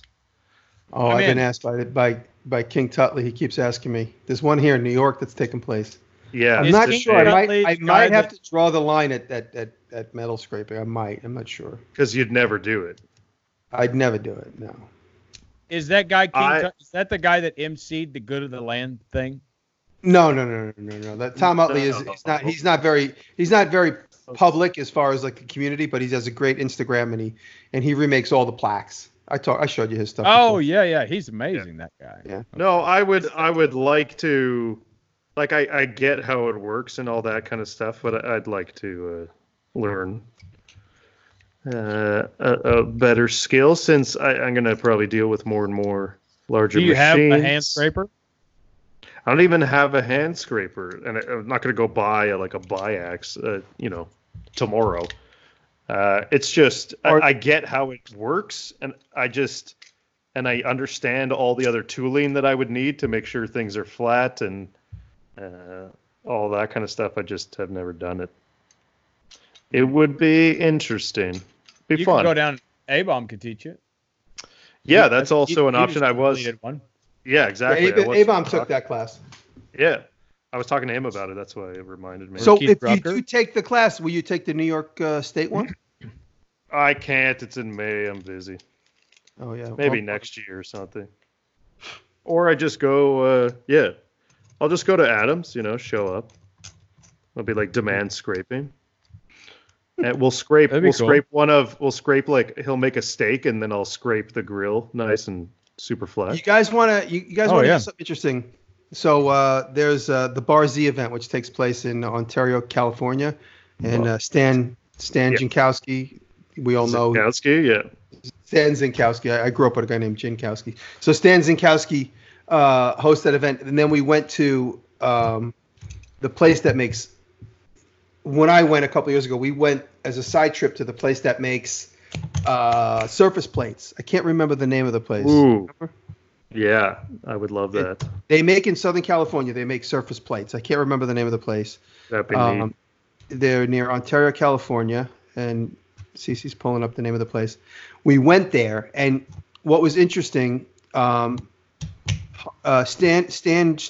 That's it right there, Standridge Granite. Anyway, everybody in the place, they take like diamond dust, and they have these big honeycomb steel things that they rub onto the plates that help polish them. And these big honeycomb steel surface plates, they don't have a flat bottom. They have these honeycomb shaped bottoms. Right. And I was, at the time, I was like, what are those things? They're from like World War I and earlier. He says, oh, we just buy them. They're surface grinder plates. And they look like they belonged in a different industry. Turns out they're all print plates. They're all print for the Washington hand press, the thing that I got. Yeah, so the one I have only has the honeycomb top part. The bottom part, which I'm missing, is in some surface plate factory somewhere. Used to diamond grind. So when you see those plates, and we'll put one on the Instagram, when you see those plates, I'm looking for one that's like, I think mine is, I'll spit out the exact dimension, but I'm looking for one hot on the horizon for me is restoring that Washington hand press, Andrew, that you found for me in Niagara Falls. So that's going to be coming into the winter. I think I'm going to try and restore that, but I need the rolling bottom plate. So you should have the measurements from that other one I found, right? Say it again. You should have the measurements from that other one I found. Didn't I take? Oh yeah, no, it would match the top plate. I just can't remember. It's 27 by like 19 or something like that. I got you. But I would take anything if anybody found one of those surface plates sitting in a junkyard rotting away, because I could then take it and potentially carve it. My other thought was trying to make one on the plasma table, just out of 3/8 steel, just kind of plasma cutting up the honeycomb shape to kind of mimic the one on, and then nesting it together like in a nesting fashion, welding it all together. But if I found one, that would be a better story. Yes, that would be. If you found the original, that would be a really good story. I asked the dude. He says he went through his junkyard. He couldn't find any of the parts. It's there underneath like a 67 Chevelle frame car body piece hood. But I asked some old timer that I found online about that Washington hand press that I have, And he said there is absolutely no parts available. He says because it's just either it's a lawn ornament. He said, but there's no way you could restore that. That was his thing to me, and right there and then I was like, I'll fucking show you, you old fucking motherfucker. Did you tell him that to his face? So angry. No, I'm kidding. He was very nice to me. So when he said that to me, there's no way you could restore that. But he doesn't know my capabilities. He just thought I was just some, Jimmy, what are your capabilities, if you could categorize them? I could make anything. You saw what it says on my car. I make. Yeah, I love that. He doesn't know me at all, and I'm just kind of kidding around. But he basically said, he goes, if you're missing the parts, he says it's just a lawn ornament. There's absolutely no way you could. Is this the one that you have? I forget. It's very similar to the one I have. Those moving parts between the top arch and the top plate are easily manufacturable. I could make those. And mine is missing that bottom plate, which is on the rails. So I'm missing the rails and that bottom plate with the frisket. That's that door. This is the surface plate right here. That's what I need. Yeah, I have some of those, Jimmy. I'll send one up to you. I'll send you a picture of the size that I need, and I could. Why are you laughing, Eric? Yeah, it's just got everything. He's got everything. He's got two to five of these. Mine looks more like the one that's just outside that picture. To the second right. one down. That's it. Yeah, that looks more like the one I have. Is that because it's in pieces? That third leg? No, my my upper plate is got more honeycombs to it, so I think mine's newer than that one. Ow. Yours is like that one right there. Yeah, that's right. Yeah, it's got a lot of texture to it. Although I do like the finial, the acorn-shaped finials on this one. That's kind of cool. When I do my restoration, I'm going to make brass finials for mine. Nice. Do like a full-on painted restoration. I just wanted to say that word finial. That's kind of all I cared about saying. How's that gun baseball cap? I'm going to wear a baseball cap with a finial sticking right at the top. Oh, nice for stabbing. It's like an I make unicorn hat. The gun restoration video broke 2.6 million at this moment. Friggin' told you. Unbelievable. I'm looking. Wait, what did you tell him? If you add specific keywords, it is a higher success rate. Rare. It's funny. Somebody. You just add rare. You make the thumbnail really rusty. Somebody That's apparently what in the comments doing. Said, "How do you produce that orange rust?" Yeah, right. Like, he's like, "How do you produce that?" I was like, "You motherfucker, that's real." That's the trend now, is to like fake the rust. But Jimmy's was all real. Like he found like the rustiest gun on earth with the paper still stuck to it. That's why every time I put it out before the video started, everyone's like, "Pull the paper." I'm like, "Leave the paper, leave it." I got to show it just how I found it. Yeah, like that. What people really want to see is the worst possible thing turned into the best possible thing. Look at this. It's a Glock 19 rusty gun restoration. Yeah, this stupid. The plastic Glock with rust. Jimmy Caresta's YouTube page, and I want to see the comments. Yeah, so from you have that. You have the attractive thumbnail, and you have in the title. Oh, sweet. Oh, by the way, another hot on the horizon. So the fans, I love the comments because they're funny, but also the ones that are educational. Turnbull Restoration is in Western New York. They restore Winchesters only. I talked to them through Instagram. A fan introduced us, and I am going to go out there. They said, bring it out here. Let's take a look at it. Let's get a quote on this, and let's see what it might take to get it. I mean, I don't know if I want them to do a restoration on it. I said, if anything, I want you to just tune it up so it works. Wait, go back up. And so anyway, I'm going to bring it out there at one point in the next few months. Oh, that's nice. Yeah, that would be incredibly neat. I would really. One guy says, I've been a gunsmith for a little over 10 years. I saw absolutely nothing wrong in this video. I'm glad Jimmy didn't erase all the history. Let's scroll down and find an opposing argument to that. I'm sure you had a lot of comments. At this point, I can't keep up with them. I would delete the angry ones, but now I don't care. I usually do it for 2 days. Amateur. What? What did he say? Professional versus amateur. Keep going up. Let's see what. Yeah. Handful rescues. But where's the modification to hold the hot dogs on the buttstock? Oh, really? Yeah. 649 people gave that thumbs up. That's amazing. 649. Oh, that comment. Cece, go newest first, because that's when you get the real raw ones. Oh, okay. How do you do that? Yeah, there you go. Newest first. And those are the ones that are like, you ruined a good piece of history. I wish he explained what he was doing. Really, Donald? How is it not clear? That's the question. Some people learn by listening. Next time, use rubber gloves. Thank you, management. Okay. Please think of the gats. Use noodles for the cracks in the wood. All of that dry firing drives me nuts. Thank you. Yeah. Thank you, Everybody got mad at that. TL, we'll see you at Workbench Con. Come get a signed shirt. Yes. So. Ennis, thank you. 920. We have a heartbeat. Thank you.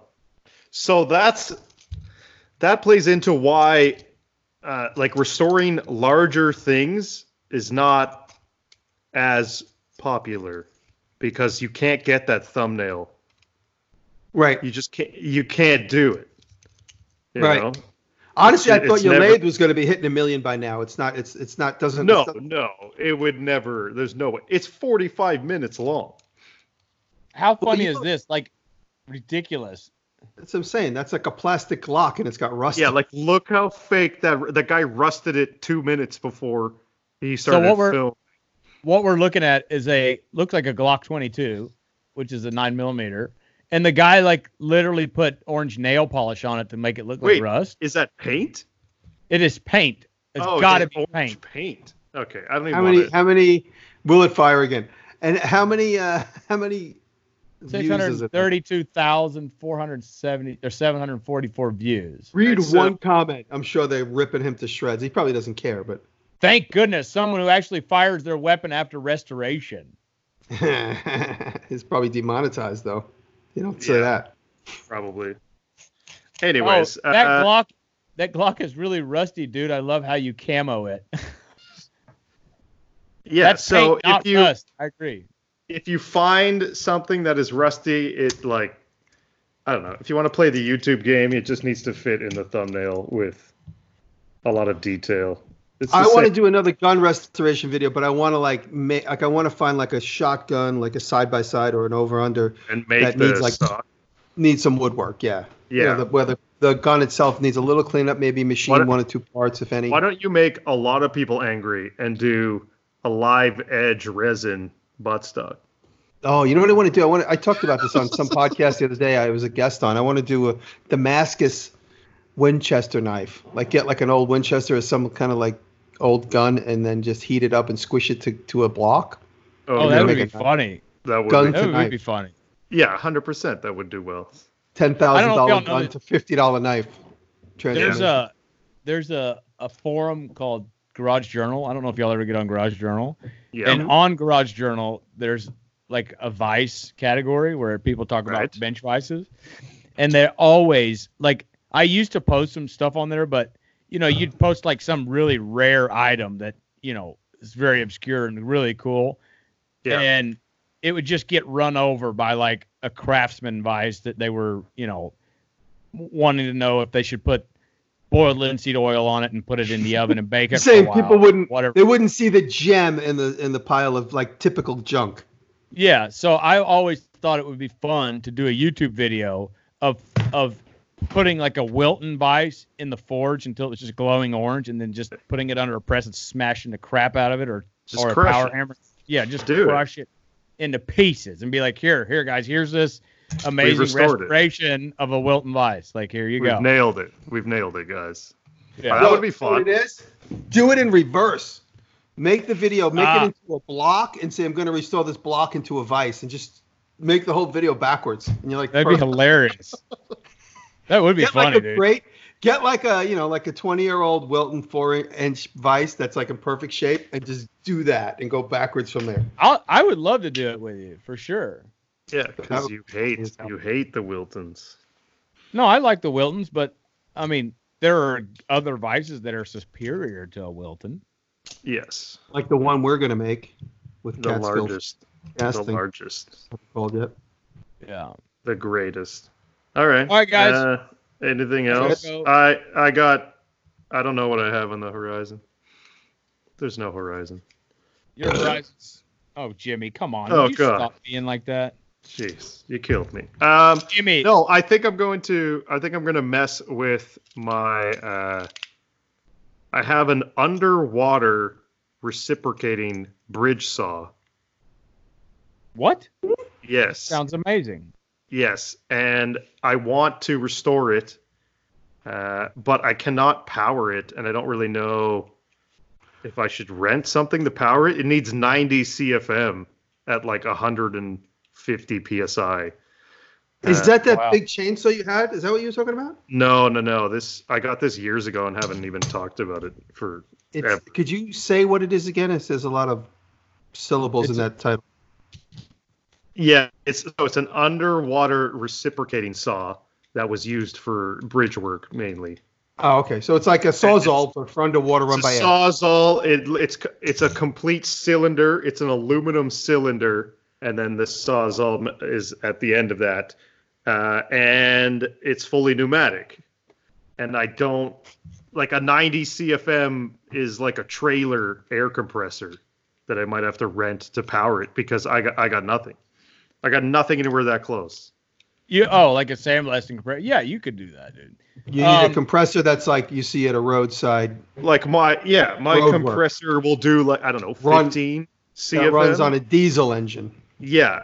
So I'm going to have to find someone to do that. But that's kind of what I got coming up next. I need to do some smaller projects. I'm getting burnt out doing all these massive. Cece don't. She would have said yes to any other thing but sitting here with us. Yeah. She's going to kill herself any moment. Can you hear what they're saying? Oh, she's not responding. Took out. That's it. She's on point 24/7.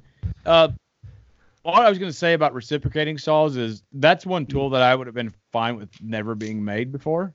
It is pretty dangerous. The kickback's every nice. time I use one of those, I just get shook like I'm like a.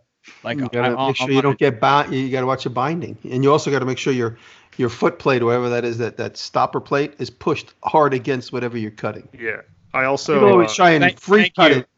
Yeah, thank you, Professor Jimmy Dresta. That's it. Cut it. I'm just kidding. I accidentally cut a live 8-gauge wire. Oh yeah, how did that go? Horrible. Did it make sparks? Very. Yeah. I was cutting a bar apart, and I just cut the lights off.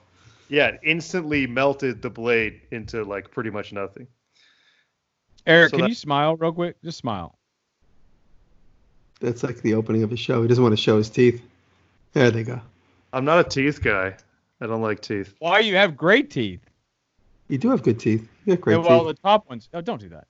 No, you have great teeth. Jimmy, you have great features. Great yellow teeth. You got face. I don't know. They're teeth. Like I'm not. I don't know. I'm never like, oh damn. How often do you guys go to the dentist? Every 6 months. At the dentist a couple days ago. Really? Okay, good.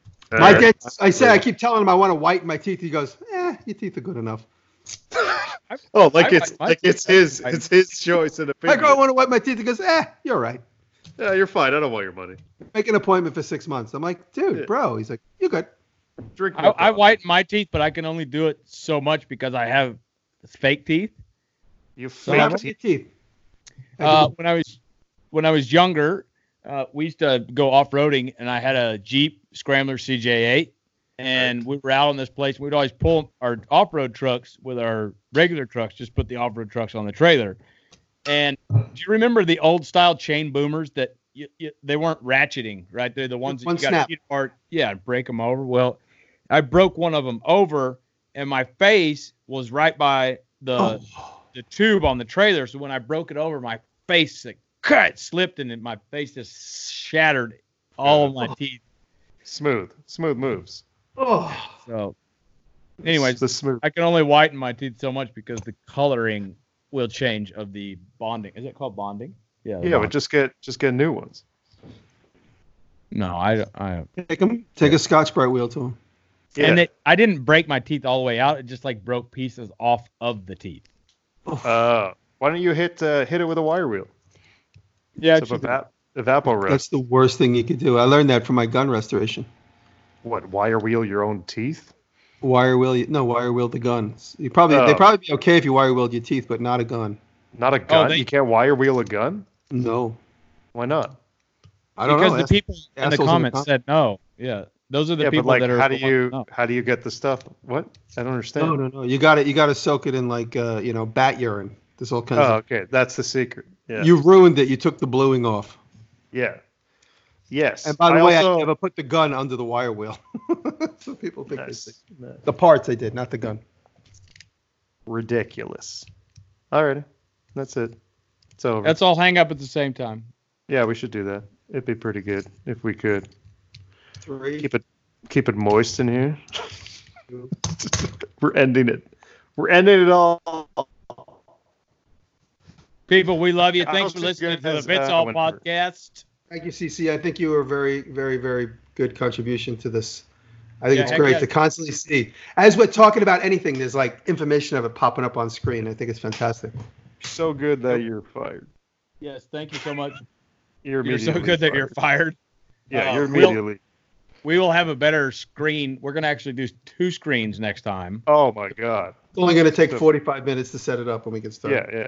Well, no, hopefully do we'll a set quick this show. up. The 20 minutes of the technical talk of trying to set up 2 set headphones on one computer. We should do it. We should do like an IT podcast. Oh, We'd be the God. most hated people, or I would anyways, the most hated Oh, people in God. podcasts.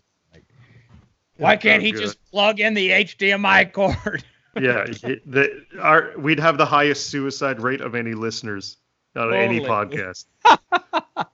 It'd be so bad.